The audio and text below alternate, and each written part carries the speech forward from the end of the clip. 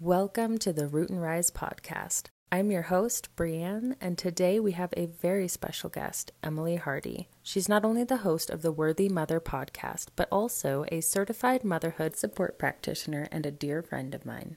Our paths first crossed when I had the privilege of being a guest on her podcast, where we had a deep conversation about motherhood after trauma. If you haven't listened to that episode, don't worry. I'll link it in the show notes for your convenience. I was so drawn to Emily's unique approach to life and her podcast that I just had to have her on as a guest on my show. Today we are tackling a topic close to many mothers' hearts, mom guilt. Emily will share her personal framework, offering insights on how to overcome these nagging feelings of guilt that often accompany motherhood. In this episode, we'll explore self-awareness and self-acceptance in motherhood.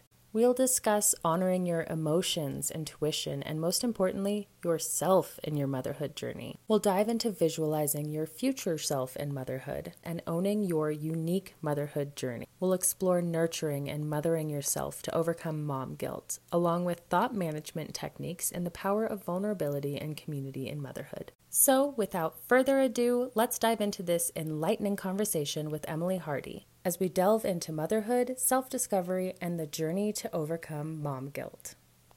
So the framework follows the acronym SHINE, which I love. The goal is to kind of shine outside of yourself and just know that you're this worthy being that can exist and take up space and things like that. So the self-awareness, self-acceptance is our S. Within self-awareness, I like to think of it as the self in the context of life, right?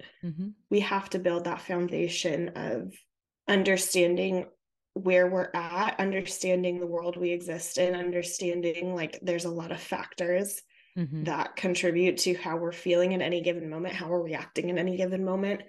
And a lot of that is our internal factors, right? Being aware of how we are reacting, but knowing that exists in a context, in our immediate context, but also in a greater context, even historical context of what it means to be a woman and what it means to have been raised by the last 10 generations of women. And there's so much, there's so deep. many angles. It gets so deep. And so knowing self-awareness has to include awareness of the context, whether we know all of the context that's affecting us or not. We have to be so aware that there is so much context that does influence us.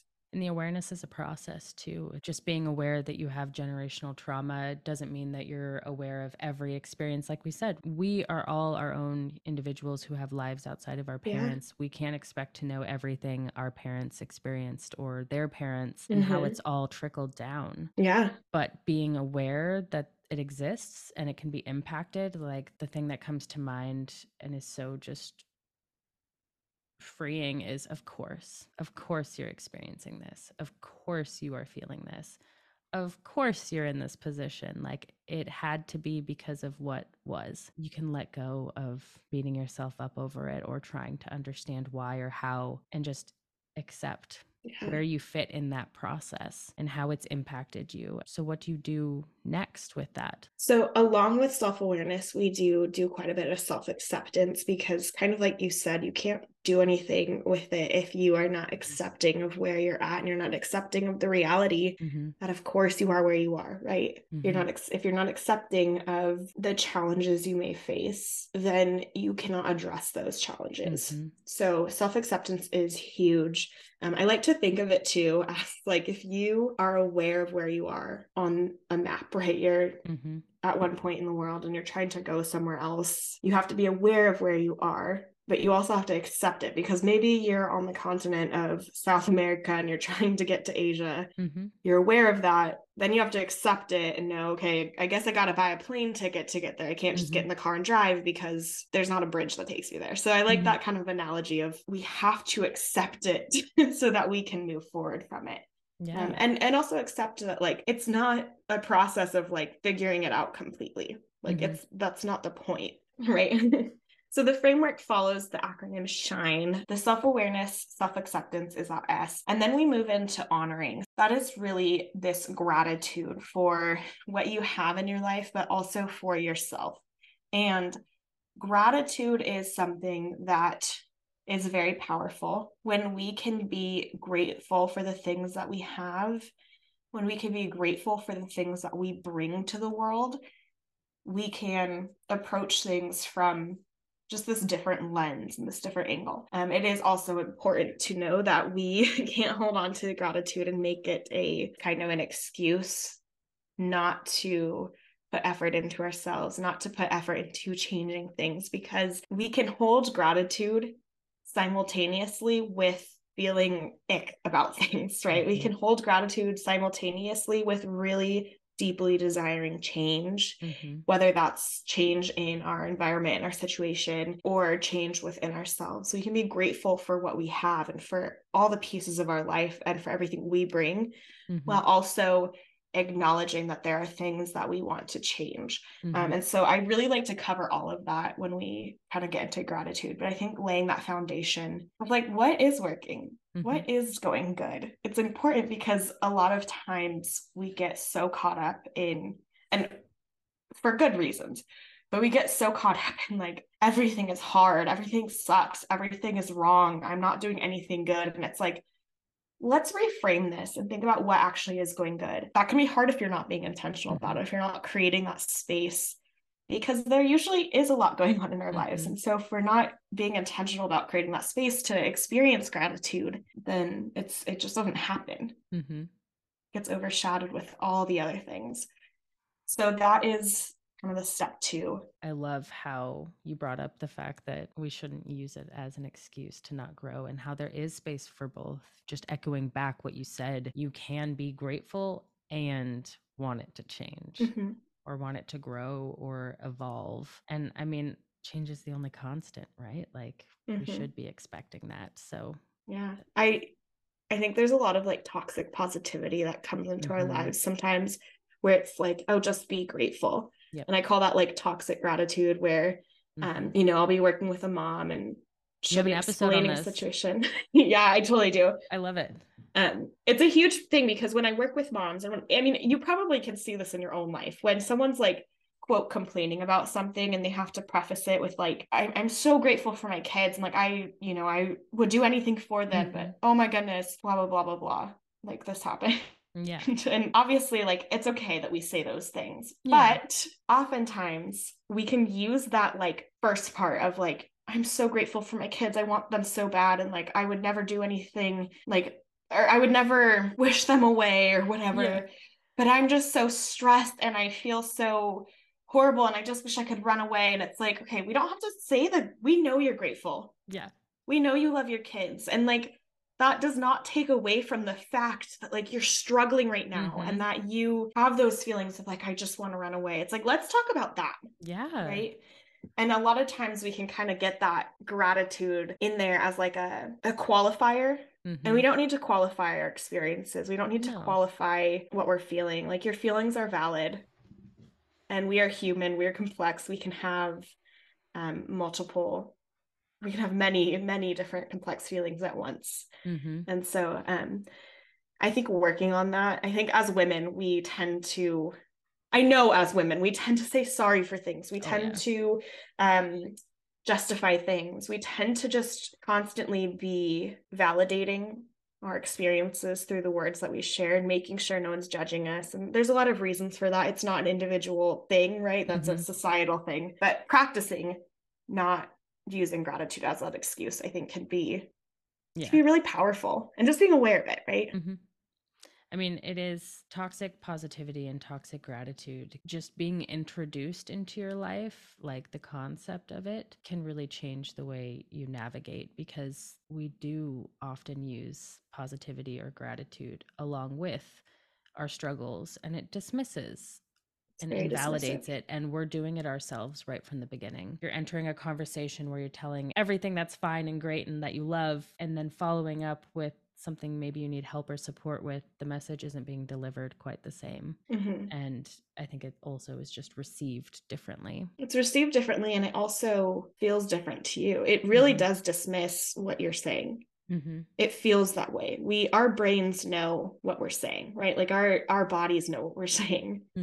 And it really can invalidate our experiences when we're trying to justify why we shouldn't feel that way, but we still do, right? Yeah. So the next step in the framework is imagine. And this is really like creating that vision for how you want to feel in motherhood. And it's not like you choose one feeling and, okay, I want to feel happy all the time.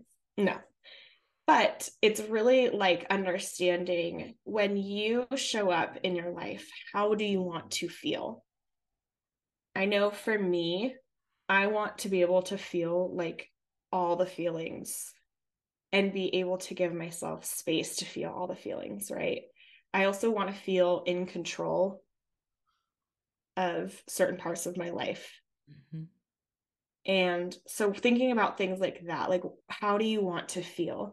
And knowing that we can kind of create a vision around that. We can create this like understanding of where we want to go, what we want to work towards in our lives. When you are feeling like you're constantly not getting enough time for yourself and you feel guilty and you're just kind of stuck in these patterns, having that vision of where you want to go to is really important. And it doesn't have to be like some really rigid imaginary land, right? But just like grounding it in how you want to feel. Like what is happening now that I don't want in my life? And knowing that we can work towards that vision, but you have to have that vision before you can work towards it. So we do a lot of work with just, really understanding the feelings that are coming up that are causing harm in your life and why that is, why those feelings are coming up, and how we can kind of work towards something where you're feeling better and you're feeling more like lighter, right? And feeling just more in control of things. And it's not like life's happening to you. And like maybe you have a direction too, because I hear you talking about how important the vision is. And if you don't know what you're aspiring to do or be, or how you're aspiring to show up in the world, like what's your guiding light there? Exactly. And a lot of times then that guiding light ends up being like you might just default to this perfect mom, right? That doesn't exist. And that's, I think, a lot of what gets us stuck in the first place. We have to really clearly define for ourselves how we want to show up in our life in a way that's like realistic. Like, what is a realistic way to show up? You don't want to be happy all the time. Like, that's not real. And so getting clear on that, like exposing what the vision actually is, can be really powerful. Because otherwise it's going to get filled in, like those blanks are going to get filled in with what society tells you, like, oh, if you don't have a hobby, if you don't have interests, well, your house and your children are now. And that that's an easy way to just like default to the default. And it's also advocating for yourself, to have hobbies, to have breaks, to have time for yourself. Even shows that you binge, like that's advocating for yourself. That's saying, I'm taking this time to do something for me, something that only I enjoy, with no benefit other than I enjoy it, and I'm going to enjoy it. Totally. And giving that really intentional space to think about that and talk about that, right? It's like, it's so powerful. And it's kind of fun too. It can be like, I don't know what I want. And then getting to like uncover that. Yeah. A lot of times we don't let ourselves think about that. There's just not room for it. Pressure to have an answer. Like I just think about in school, like trying to find a career and know what you want to do, and know like we've had so much pressure on us from such a young age to know who we are and what we want in life. And how can you possibly know? Like my experience in my life has changed just becoming a mother, and then becoming a mother of two. Like you can't prepare, you can do your best, but you can't know what you don't know. To walk into it with an expectation that you're going to know already what the outcome is, like you should have that guiding light. But I feel like I just contradicted the point somehow. How did I end up doing that? I feel like you were right on it. Okay, cool. Like getting to create that vision from a place of like freedom and revisiting it, right? Because it's a lot of times it's like, yeah, you had to come up with this vision and then you're going now, and then you have kids and now the vision's off of what you thought it was going to be. But like, when do you stop and think about it? And not like, again, it's not setting it in stone, but it's thinking about like, what do I want? What do I need? What am I working towards? And not that it's like working towards some end goal, but like what is going on in my life? What do I want to be aiming towards? How do I want to feel? How do I want to show up, and Mhm. the behaviors I want to be displaying, and the habits, and what that looks like in everyday life, and really modeling that for ourselves. Yeah. I love that. What comes after imagine? We've got an N. After, yes, after the I, we have the N of shine, which is nurturing. And this is where a lot of the kind of deep mindset work happens. And I'll just share one of the things that we tend to focus on a lot, which is kind of reframing feelings of mom guilt. So we've done some of the work on why that mom guilt is coming up, what's happening, the awareness of ourselves and the context, but really understanding on a deeper level the values and what standards we're holding ourselves to. And then I really like to do kind of thought management work. So that is where we kind of dissect a specific thought. So I'll just give kind of an example of what that can look like. Oftentimes it'll be, something that a mom does and it'll involve her kids, and a thought comes up like, I'm such a bad mom. Mm-hmm. And We've all felt it.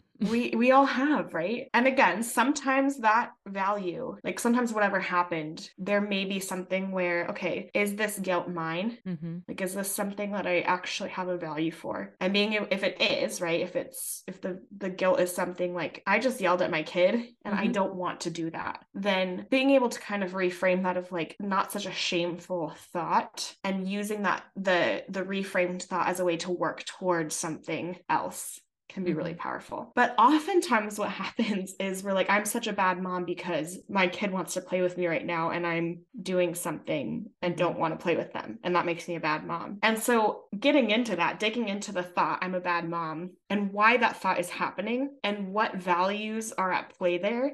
And understanding, like, do I always need to be available to my child? Maybe that's not something that you feel like needs to happen if you really think about it. Really getting into what thought is behind those icky, guilty feelings, and then starting to reframe the thought. Like actually changing the thought will then lead to a different impact and a different result for yourself, right? And that's very oversimplifying the process, I mean, it's a but complicated process. it's a very complicated process, and it's something you have to practice a lot to be able to do in your life.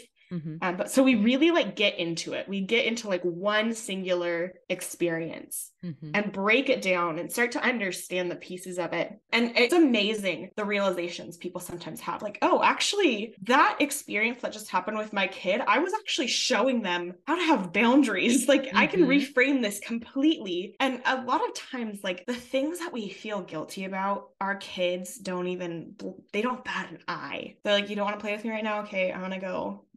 Like, it's not necessarily even, I mean, obviously that's not always the case, but a lot of times it's like things that didn't even affect them in the first place that we just like internalize. And so we will get into it, we like break it down, talk about like what results from changing the thought and things like that. And it's just a really like awesome experience to really nurture that change, really nurture the way that you think about things, the way you experience things. Again, it's not breaking all those habits, like it's not going to go away because guilt has a function, right? And so it's not about trying to never feel guilty about things. It's about trying to understand why, and then really working to reframe those feelings of guilt that like they're not yours. So that's the end. There's a lot more to it also. Like, we do a lot of other types of just getting into things, but it's really where we get into the thoughts and the experiences and talk about like what's really going on. I mean, it's unpacking, right? Like I just pictured you helping somebody like unpack a suitcase, and one by one being like,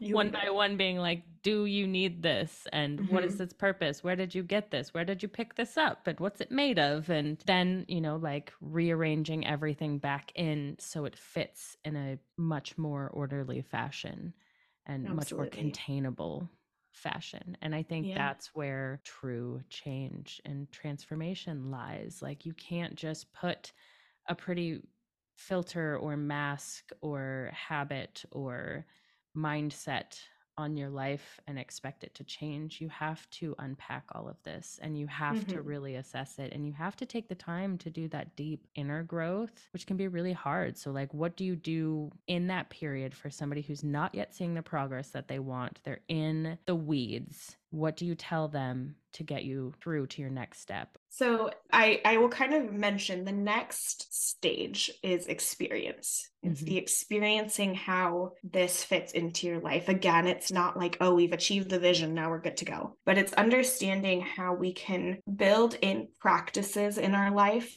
to kind of keep these things front of mind. A big thing that ends up happening, and this is kind of in the nurturing phase, but it's something that then leads to like the experience of like how you move past this framework, right? And that is setting boundaries. A lot of times we practice like setting a clear boundary, and it can be really small, but it's like actually doing something that maybe impacts other people in your life. So I had a client one time, it was like, okay, my partner is going to do bath time once a week, and I'm going to go upstairs and have a full hour. I'll set a timer. And the partner was all on board of that, right? Like that was they're like, yeah, totally. This will be, and the kids loved it. It was like, bath time with daddy. And for this mom, that was like so out of her comfort zone, so out of her comfort zone that she did it. And then we got to talk about it. We got to talk about the thoughts that came up. And so really like working with a very concrete situation. Obviously, not all the thoughts that come up are super concrete. It's oftentimes not something that's like a change. It's just a reaction or, you know, whatever. Like, but if we can kind of bring some of it to these really concrete things, a lot of times the transformation is more clear, right? It's like, oh, I did that. Everything was fine. And I'm still feeling a lot of guilt about it. We work through it. It doesn't mean the guilt goes away, but just the progress then to like be like, oh yeah, the next, like over the weekend, something happened and I ended up leaving the house for an hour. And that's not something I ever would do, but I did. And it wasn't for work or anything. It was just for me to go meet up with someone.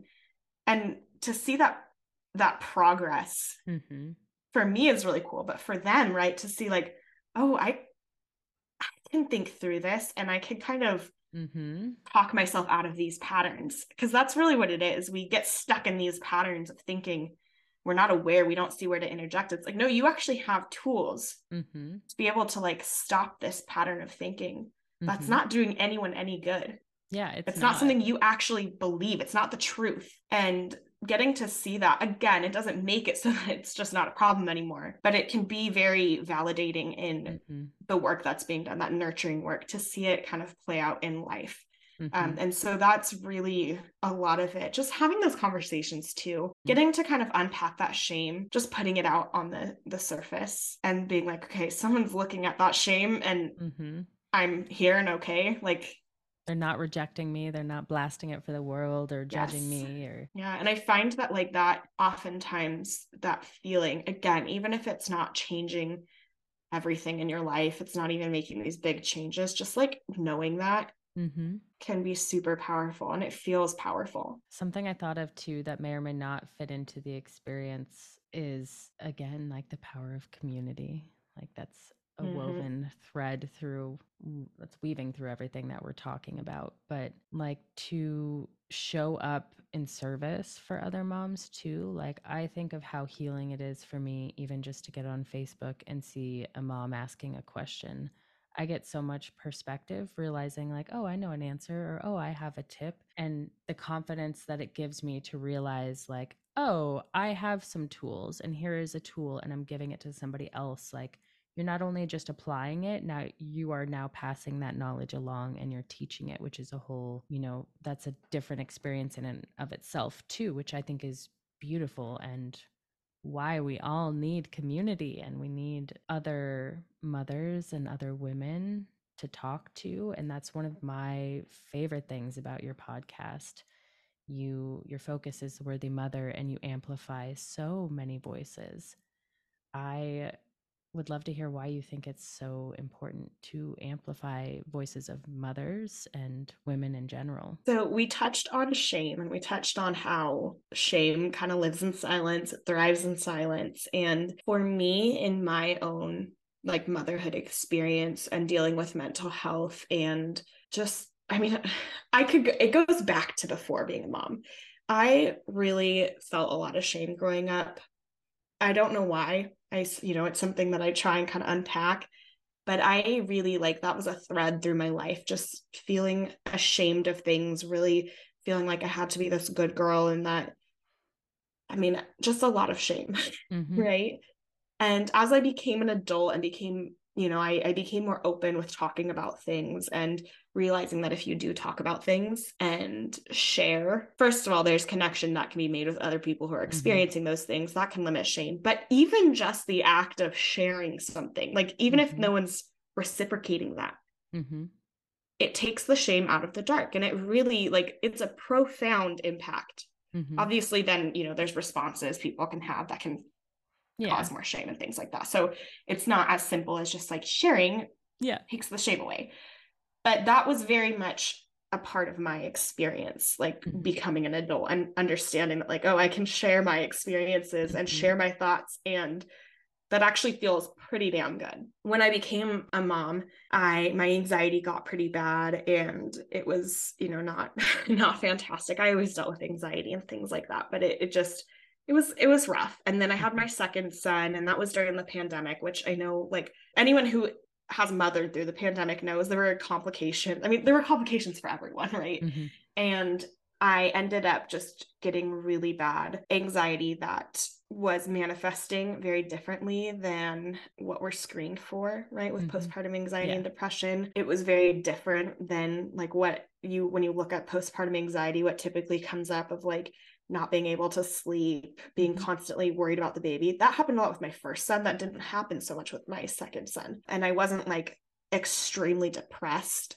It was really like, it felt more like anxiety with some depression, but it was like, what is going on? Why do I feel like this? And pretty quickly after that, there were some influencers on Instagram that I followed that had kids around the same time.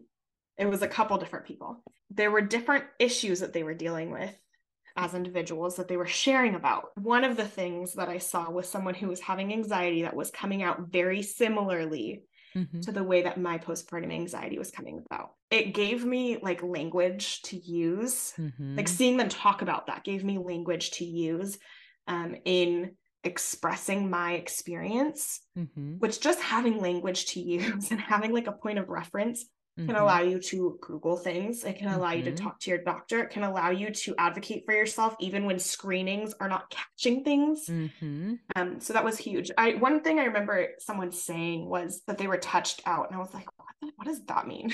What does touched out mean? And I Googled it and was like, oh my God, what? Like that disgusted feeling I feel when my child leans on me after I've been holding the baby all day and like breastfeeding and not having any space to myself, that like horrific feeling I feel. Oh, that's like a thing. That's a normal thing that people experience. And there's a word for it. Just things like that. There was a lot of that in the first few months after my second son was born, where I was like seeing things, consuming things that were actually like opening my worldview in a way that changed my postpartum experience and the way that I was able to seek support for myself and advocate for myself. So that really is what kind of led me to creating my own platform of having conversations about things in a really open way, sharing experiences.